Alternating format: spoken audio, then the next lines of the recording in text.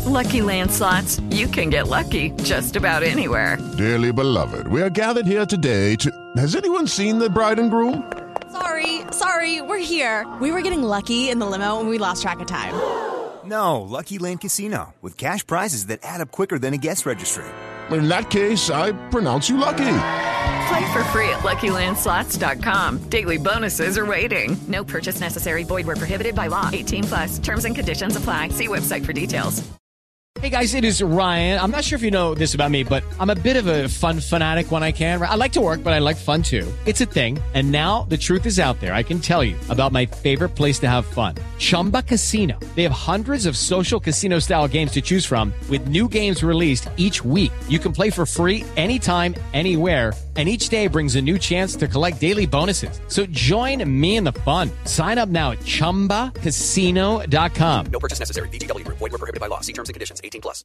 Hey guys, it is Ryan. I'm not sure if you know this about me, but I'm a bit of a fun fanatic when I can. I like to work, but I like fun too. It's a thing. And now the truth is out there. I can tell you about my favorite place to have fun. Chumba Casino. They have hundreds of social casino style games to choose from with new games released each week. You can play for free anytime, anywhere. And each day brings a new chance to collect daily bonuses. So join me in the fun. Sign up now at ChumbaCasino.com. No purchase necessary. VGW. Void where prohibited by law. See terms and conditions. 18+.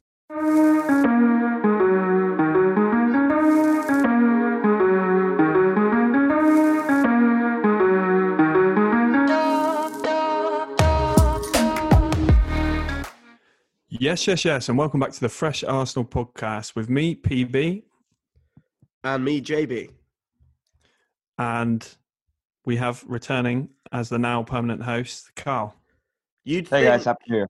You'd think we'd have perfected this by now, but no. Yeah, we should have practiced that, shouldn't we? But we didn't tell Carl he had to come in. I was all right.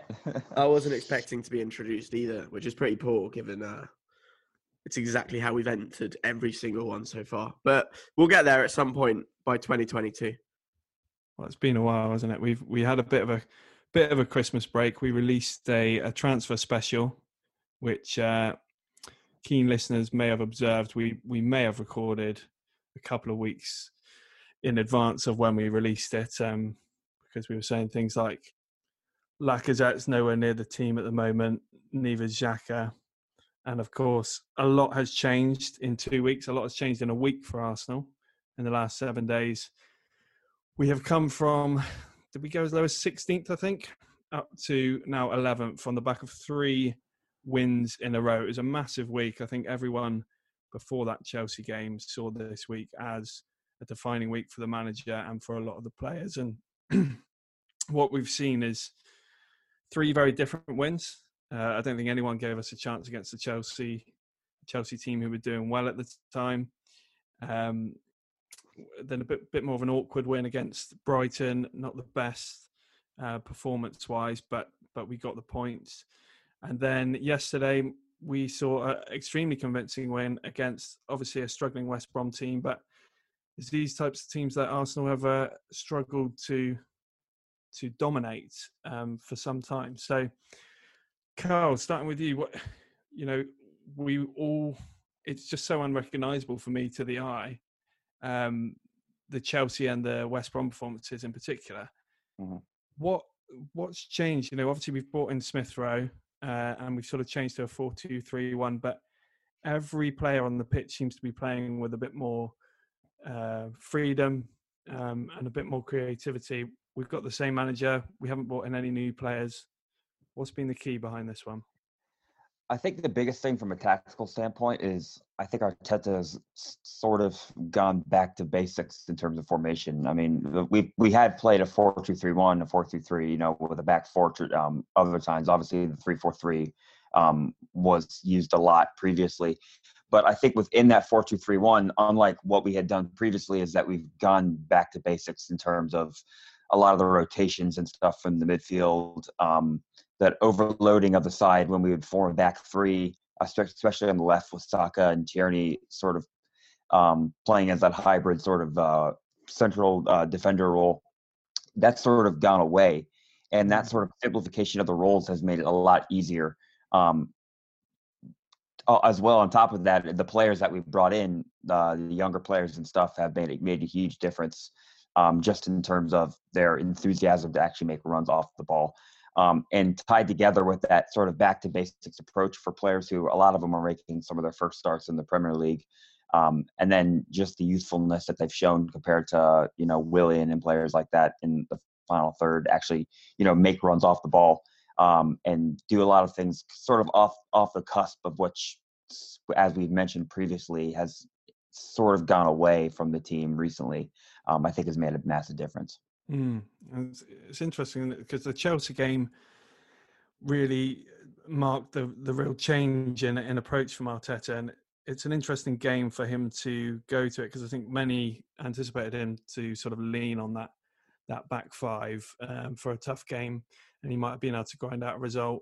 But to switch to very much a 4, and I think, as you said there, Tierney, getting the shackles off of being a sort of half central defender and now showing us all the quality he's got going forward, it sort of epitomises the change.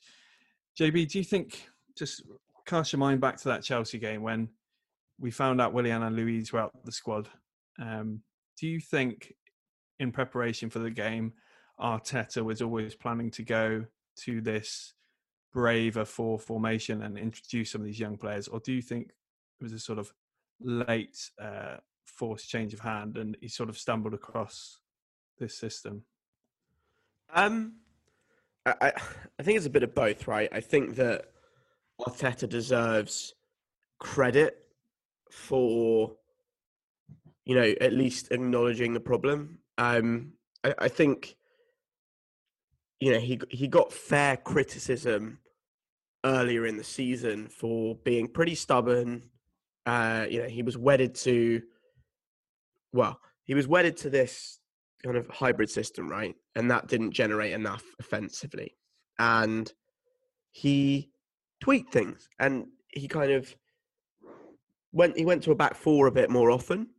And there were still problems, but he wasn't really flexible with the positional play element, right? So he would kind of move people around on the pitch and change the shape of the team, but the kind of core principles were not really changing. But what you could see was he recognized the problem, right? So he tried a few different things. He changed the shape. Then he tried Lacazette as a 10, right? He knew that we weren't getting someone in there, and he tried it with Lacazette. He's moved Saka around. So, look, I think there is an element of landing on something good. And I think Emil Smith-Rowe has to be part of that. And I think Martinelli is part of that in just kind of the way he plays, and that transmits to the rest of the squad. But I don't think this was a complete accident, because I think it's fair to say Arteta has been, visibly looking for solutions. So kind of to Carl's point, I think that, it's a bit of shape. It's a bit of, I don't know if you could call it relaxing your principles or what. And it's a bit of personnel. But what I would say is, managers do this. Managers are judged often on how they solve problems. And whilst I think, you can criticize how we were playing, I think you have to give credit for someone who's prepared to, because a lot of people thought he was floundering and just trying to tinker and didn't know what to do. And I think unless you have, it takes balls to kind of not throw away, but kind of move from a system that you were so heavily wedded to. So yeah, credit for that. And then look, apart from Smith-Rowe, I think if you look at the team that played yesterday, they were all players who were playing when we were playing badly. I mean, maybe Marie, but I don't think he's as good as he's been. I don't think he's a reason we've changed how we're playing, right? So I think a lot of it is just from having an extra body in an advanced central space. But I think that Newcastle just scored. I think that, it's kind of more complicated than just saying we've brought in, Emil Smith-Rowe and playing the kids as good as they've been, because I think there has to be, there's a system element too.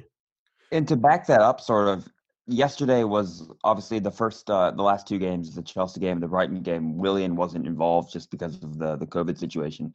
But the first game back yesterday, if Arteta had basically been as stringent on his policies as a lot of people have labeled him as, Willian would have been right back into the team yesterday, but he wasn't. And I think that's sort of him realizing, sometimes good managers create solutions to problems, and a lot of times they stumble on them. And I think the issues with the COVID, with Gabriel out, obviously, Willian out again for the first Chelsea game, I think a little bit of it was obviously enforced, but then sticking with that and encouraging those sort of changes that we saw, I think also has to go to Arteta just to back up that sort of point earlier.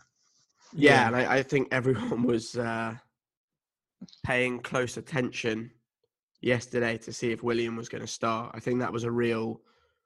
I'm glad it went the way it did, but I think that had the potential to go very wrong and lose a lot of people who were back on side if Willian had started yesterday. Yeah, and it'll be interesting to see where we go from here. I think, there may have been an element of desperation into how he got to that lineup against Chelsea, but as you've both sort of said, he deserves credit because he was getting a lot of criticism when he was making some other desperate moves that didn't work out. So, I think we've stumbled across this somewhat, and there's, we will have problems with this team against other opposition as well. But I think the main thing for me is, as you said, JB, there's not a huge difference in the personnel on the actual pitch. But Arteta, I think it was after the Burnley game or the Everton game, actually, where Arteta said, look, we need fighters now. I want to see fighters, in this time of need. And it feels like certain people have risen to that occasion. Well documented, those people, the likes of Tierney, Smith Rowe has obviously come from the periphery right into the heart of this team. But for me, I think the real sort of leader and the real standout in these last three games has been Saka. A player who, in a really tough year where we've gone through a couple of managers, where he's had to fill in at left back, right midfield, left midfield, attacking midfield, you can count the number of bad games he's had on one hand, which is remarkable for someone who turned 19 in the summer. And I just think in this week where we've seen him score 2 goals, set up a couple, and just be involved in all the play, make things happen out of nothing. I mean, we saw in the Southampton draw when we were in the really difficult place, it was him that sort of picked up that ball and made that goal happen. How impressed have you guys been with what Saka's bringing to the team? It's really hard to, I sometimes forget he's only 19. He's only just turned 19 in the summer. This guy, many bad things happen in 2020 for Arsenal, but this guy signing a new deal was so big for the club. Yeah, I think the biggest thing for me of what separates Saka from a lot of other talented young players is that he's basically any sort of phase of play, he's technically secure with possession. A lot of times you'll have players who are very, very quick, who, will lose possession, make the wrong choice in the final third. But Saka, with his back to goal, with his, receiving on the front foot, et cetera, like that, he basically never loses possession. And this is actually a commonplace thing with Smith Rowe, Martinelli, and Saka as well, is that they all make the right decision. They play the pass with the right weight. They make the right decision of when to play the pass, who to play the pass to. And that sort of thing is something that you usually don't have when you're 19 years old. Yeah. He has it more, compared to the more senior players in the team as well. And that, I think a lot of that is that is with all aspects of their play, whether it's off the ball or on the ball, is they do everything with urgency. And Saka, makes those hard runs with the ball, off the ball, to get into space like that. And it's really, really, really pleasing to see going forward, because, he can only get better. Whether his long-term future is on the right, on the left, I've seen people say they prefer him as a wing back, a left back. I prefer him in the final third. But pretty much anywhere he's shown to be effective. Yeah, I mean, look, I can't believe how good he is, right? And I think what's quite impressive is age 19. we're not seeing like flashes of talent, right? He's probably our best player, and one of our most consistent. Yeah, and like every game, he keeps finding new ways to, to kind of impress us. And I don't think, Carl alluded to it there. I don't think people necessarily appreciate how good he is, right? How difficult it is to do what he's done at 19, let alone in at your prime, right? So to play fullback, wing back, kind of central-ish midfield, left wing and right wing, all to a standard where you could kind of compete for a starting place for Arsenal and for your country at 19 is absurd. So in a struggling team, yeah, under 2 different managers. Yeah. And like, look, mentally, and I think with Saka, one of the things, with young players, often what they can do with the ball technically stands out. But mentally, to have, like, his positional awareness is off the charts, right? As Carl said, he finds space wherever he is on the pitch. He occupies the right areas. He makes the right runs and makes the right decisions. That is why he stands out, right? It's not, lots of young players can do amazing things with the football, but they don't, or they don't do it a lot. The fact that this guy is just in the right place, doing the right things at his age in multiple positions is ridiculous. And on top of that, like, just a bit of context to it, Carl, I'll let you come in. But as someone who plays wide myself, and it's probably a slightly different level from Arsenal, playing on the right and left is actually very different, right? People just assume all wide players can do it, but you've got people coming from different directions. Your body shape is different. You're receiving the ball on different feet. You're going different ways. One side you're naturally crossing and running down the line. The other side you're naturally running in.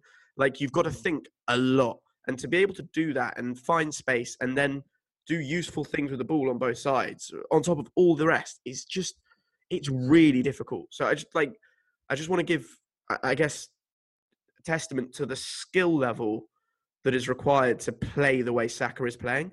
And it's not just like when he whips one to the back post or when he lobs the keeper or when he plays a nice 1-2. Like, it is all the simple things that you see him doing on the pitch are actually really difficult. And to do them at 19 in the Premier League is, like, it's absurd. Yeah, and I think the thing which basically exemplifies this is the Brighton assist, because he's receiving the player, I forgot who passes it to him for that Brighton assist, who passes it to him is confident that Saka, he's facing his own goal. He has players on his back, and his teammate, whoever it is who passed it to him, I forgot, is confident that he'll make the right decision and be able to find himself out of trouble in that scenario. And for a 19-year-old to be able to just, have the confidence that, any sort of circumstance, I'm going to give you the ball, you're going to make the right decision is, he's taking the game by the scruff of the neck, and unlike a lot of other players. He's basically doing what Aubameyang did for us last season. Yeah. No, I like that. You see a similar effect. The teammates are trusting him more and more, have more belief in him, and he's a player you want to trust with the ball because he, as you say, is so secure. And I think this week's a big step for him in that he's added goals to his game a bit more because he's been a creator for us for some time, whether he's been at left back or on the wing, but he's not scored a huge amount, and that's probably what's kept the eye of sort of non-Arsenal fans off him a little bit. And he's getting a bit more attention this week because of those 2 goals. And if he can add that to his game consistently, he's up there with the very best. Let's just hope we can keep hold of him for as long as possible. So yeah, Saka, lots of praise for Saka.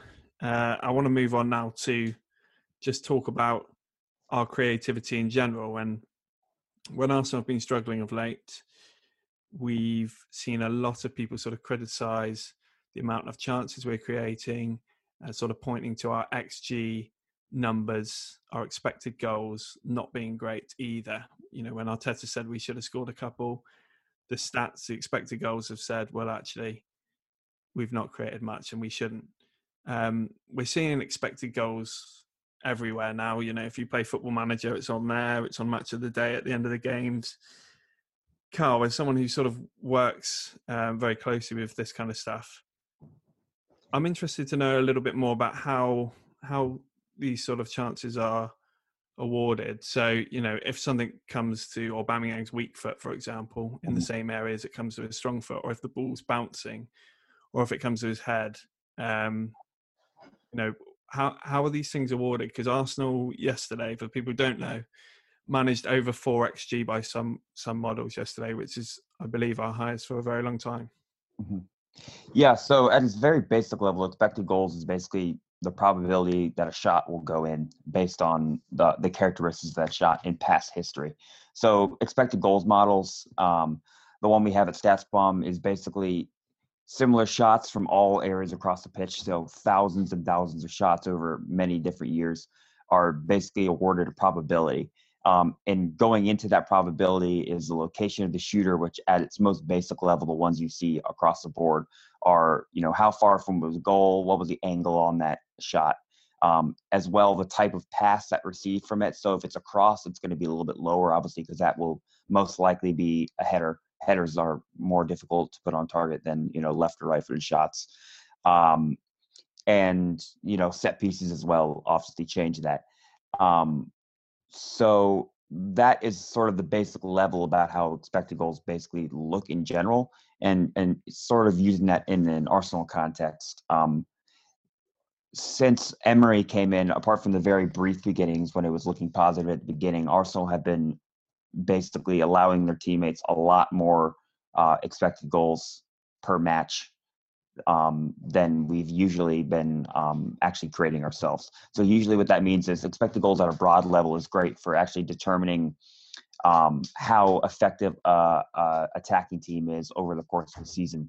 On a basic level per match, looking at it just isolated, it doesn't tell you much because there's obviously a lot that goes into it, like game state. But a trending line for that sort of thing is a good way to look at it.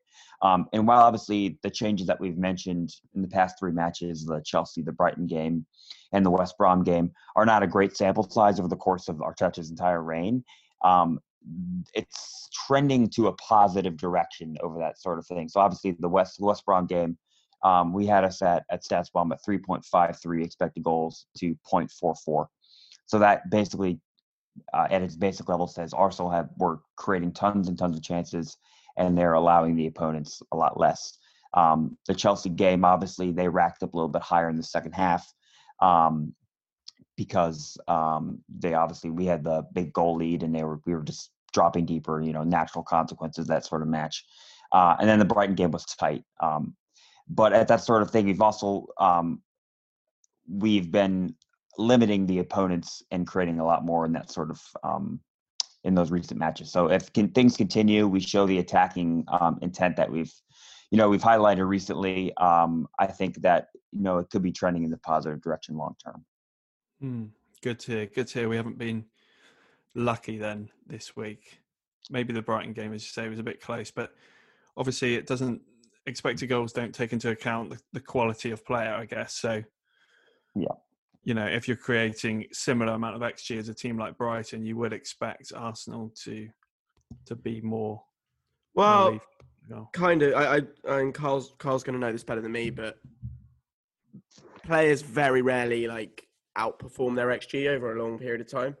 If you're an unbelievable finisher, you might do it, or you might kind of finish harder chances, but in general, players don't. So Cavani is a really good example of, he's got a reputation as being a bad finisher or a good finisher. And I remember a big argument, but he finishes bang on XG and scores loads because he just gets in amazing positions where he has a really high XG because you'd expect him to score a shit ton because he's so good at getting in goal scoring positions. But he'll miss easy ones and he'll score hard ones. And that will round out about what you'd expect. The funny one was yesterday, right? The debate we had where Willian shanked that volley so badly that the shot that would be counted was when Aubameyang tried to re-divert Willian's shot into the goal. Willian's shot was so bad it didn't even register as a shot. How would it have worked for? Actually, looking at it now, it actually did register as a shot. Oh, so we got 2 from that. We got 2. We got Willian's shot was 0.9, which was very low, and then Aubameyang's was 0.69. 0.09. 109. Sorry, yeah. And then Aubameyang's was 6.69. What about in the first half when that was Saka a better. crossed? So those two chances combined was basically like missing a penalty. Yeah, basically, yeah.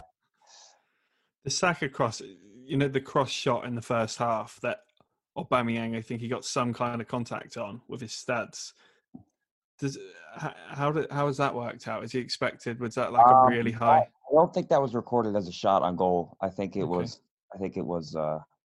Looking at it now, yeah.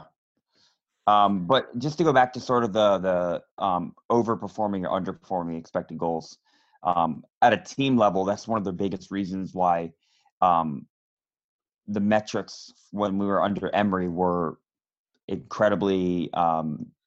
The results were not matching up with the metrics, so why so many Arsenal fans and data people are looking at it and saying we're not sure that Emery's success early on is sustainable because we were outperforming our expected goals by a ton.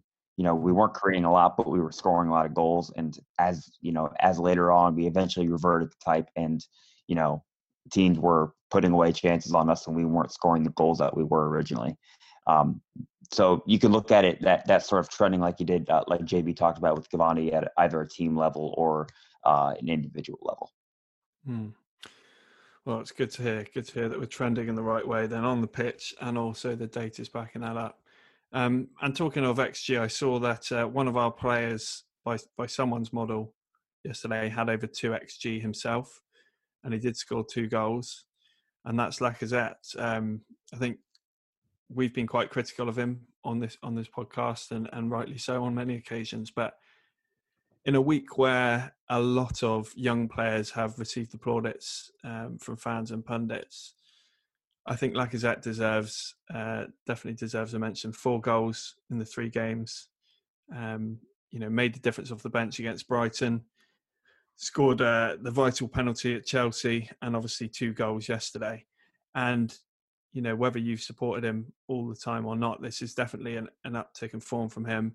He's at a time where many other senior players are dropping their heads and dropping their effort levels, perhaps Lacazette has really sort of come to the fore now. JB, what do you make about him? Do you think this is a sort of a beneficiary of the system change, or a bit about him personally? Yeah, it's a funny one, right? I think that this comes back to a conversation we had a while ago about what we mean when we say a good player and a bad player. And I think that generally what we really mean is, football comes back to systems, and systems can make bad players or below average players look good, and they can make above average players look bad. And I think one of the challenges with a team that is struggling is that it's actually very difficult to judge individuals. And what we had in the first half of the season and what we had towards the end of Emery was if a team is just not functioning, everyone looks bad. And the players who don't might not be the best players. They might be the most individual players. And, that's why someone like Guendouzi might have looked really good under Emery and then struggled more so under Arteta when you want different things. And I think what we saw with Lacazette was a player being asked to do a role that doesn't suit him in a team that was struggling, where none of the players around him had the attributes to make up for his deficiencies. So, for example, if you had Per Mertesacker at centre-back and playing with Koscielny and Bellerin either side, actually you might not notice his lack of pace, right? If you have 2 Mertesackers, you probably notice it. And the same with Xhaka when he's got legs next to him versus when he doesn't. And I think Lacazette in a pretty static team with Aubameyang stuck out on the left and largely out of form, and Willian on the right who can't really move, you see everything that Lacazette doesn't do, right? You see that he doesn't run in behind. You see that the more he comes deep, the less he gets into the box. And I think what we've seen more recently is 2 things. I think number one, the deeper creative burden has been taken off him. I'm sure he's playing higher up the pitch now because, yeah, you've got a 10 behind him, but you've also got Xhaka getting on the ball more confidently. You've got Saka, who creates more on the right because he can come inside more and play forward on his left foot versus when he's on the left. So you have a creative burden taken off Lacazette. Mm-hmm. He plays higher. And you also have the runners in behind him. So when he's getting the ball now, even when he's showing back to goal or holding off a defender, there are players closer to him for a quick layoff, and there are players around the corner for a ball around the corner. And that also means that he can get into the box by arriving in the box, which is what he does quite well and how he scored most of his goals for Lyon, running onto things like he did against Brighton, rather than having to be the spearhead. So I think we are asking less of him, and he is surrounded by players who suit his playing style more. So I don't even know if he's playing, obviously he looks like he's playing better, and credit to him. But you can't say he wasn't working hard before. And I don't actually think that he got worse and then improved. I think this is the same player we've had all along. But when you put people in a system that suits them, you see very different players. And I think Xhaka, just at the club, just to give a better example, Xhaka is the best example of this. When a system suits him, he can look really good. And again, now he's got people to pass to through the lines. He started doing it again when everyone was saying Xhaka's lost the ability to pass. Well, do you know what? There was no one to pass to in central advanced spaces. So all he was doing was passing sideways and out to the fullback. He started doing it again because Smith Rowe's there and Lacazette's there. When the system's open, Lacazette is exposed and makes bad fouls and gets turned, etc. So Lacazette's not the only one. I think it's great seeing him score and get some confidence, but I think that we're seeing across the pitch players who just, you see that systems matter and you see that personnel matters. Yeah, I mean, let's not forget that pre-Chelsea, we were coming on here week after week having not scored from open play. We didn't score from open play in the Everton game was a penalty, wasn't it? I think we went 7-8 hours or whatever without an open play goal. And Lacazette himself has just scored 3 from open play. Carl, is it a bit of what JB said there? He's sort of getting into better goal scoring positions because obviously he racked up a lot of XG just for himself yesterday. So he's a bit higher up the pitch and can get into those positions. Yeah, with his ability to, I think something that a lot of fans underrate is his ability to link up play. When you actually, like JB said, you actually have people to link up play and then get into the final third from that makes a massive difference. Because we saw sometimes when, we had no movement, he was basically dropping into defensive midfield and trying to pick up the ball. See that using, the best player in the world, Messi, when Barcelona have done terribly, he has to basically drop down and facilitate play that way.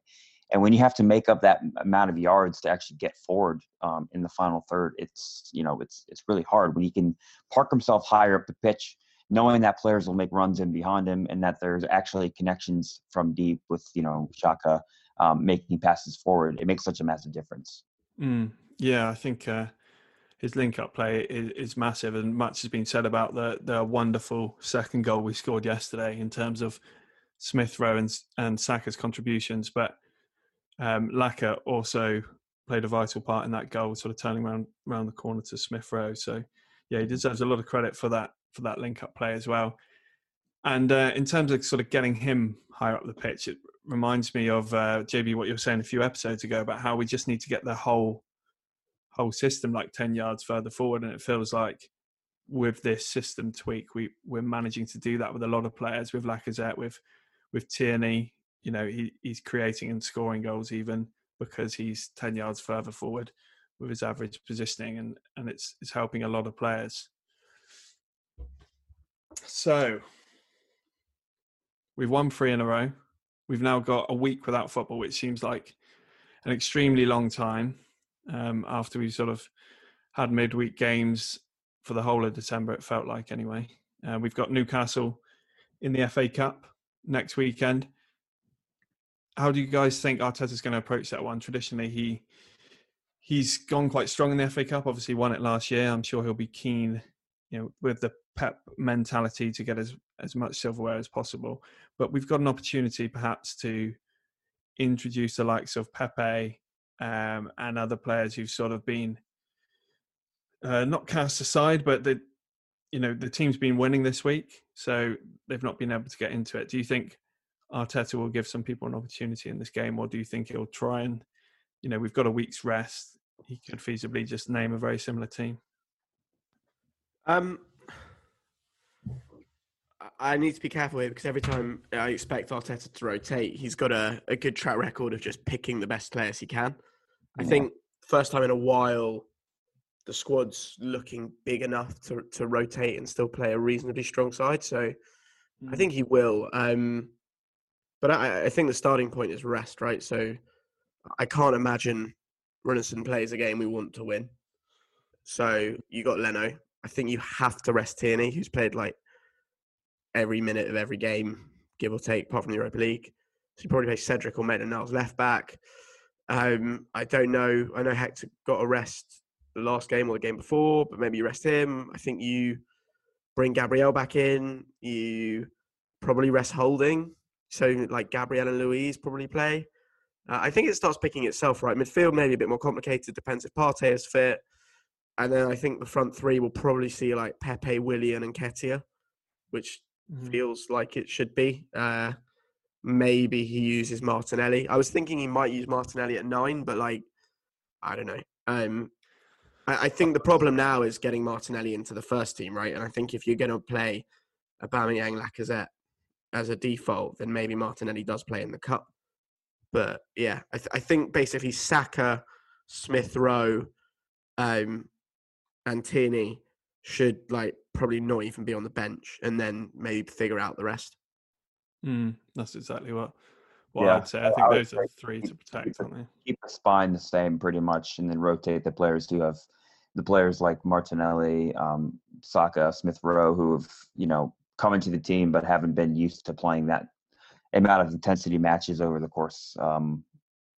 Smith Rowe just came back from injury, so did Martinelli. So rotating those players out, but keeping a strong spine so we can beat Newcastle, I think is the best way. Definitely. Okay, so we've got that game, then we've got a couple of games in the league where Arsenal have an opportunity to sort of extend this positive run. Last time we were talking on here, we were quite close to the bottom three. Now we are looking at the table. We are 12 points clear of the bottom three and 6 points off fourth place, although they have a game in hand. So things looking a lot more positive. Hopefully we can continue this upwards trajectory, because it scares me a little bit how quickly we managed to change in terms of confidence and just performance levels. From the Everton game was the lowest point for me, to I think was straight followed by the Chelsea game. It was just completely unrecognisable. So it scares me that we could fall back into that, but I'm going to try and think as positively as possible for now, because plenty of reasons to be cheerful. We're going to leave it there. We're going to keep it bite-sized, not because we are running out of time on a free Zoom meeting, but because we want to keep it bite-sized for the fans. We've got a lot of Arsenal podcasts to listen to, but this one is the one that you can take quickly and feedback and listen to other episodes. If you want to listen to any more, we've got the Transfer Pod on episode 9, where we talk about a lot of players who Arsenal are now being linked to, and the players that we would like to see come in this month, because there is an opportunity for Arsenal to add more, and I think we still need to do a lot this month. Even though form's been encouraging, we can't forget the long-term problem. So have a listen to episode 9 if you haven't already. This has been episode 10. We've made it this far. Well done. Well done, JB. Thank you. It's a big landmark. We're going to get kicked out. We should say goodbye. Yes. Well, thanks very much, guys. Follow us on Twitter at Fresh Arsenal Pod if you're not already. And be sure to give us a good review on whatever you're listening on right now. Thank you very much. Thanks, guys. Bye-bye.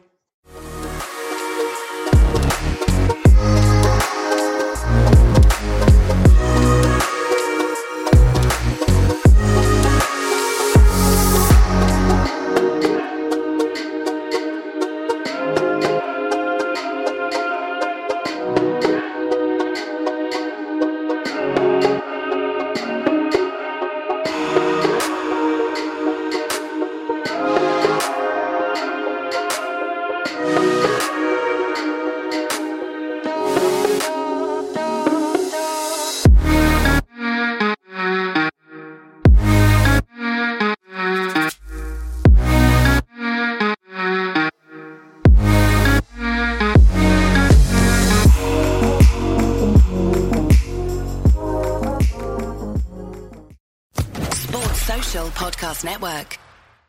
Hello, it is Ryan, and we could all use an extra bright spot in our day, couldn't we? Just to make up for things like sitting in traffic, doing the dishes, counting your steps, you know, all the mundane stuff. That is why I'm such a big fan of Chumba Casino. Chumba Casino has all your favorite social casino-style games that you can play for free anytime, anywhere with daily bonuses. That should brighten your day a little.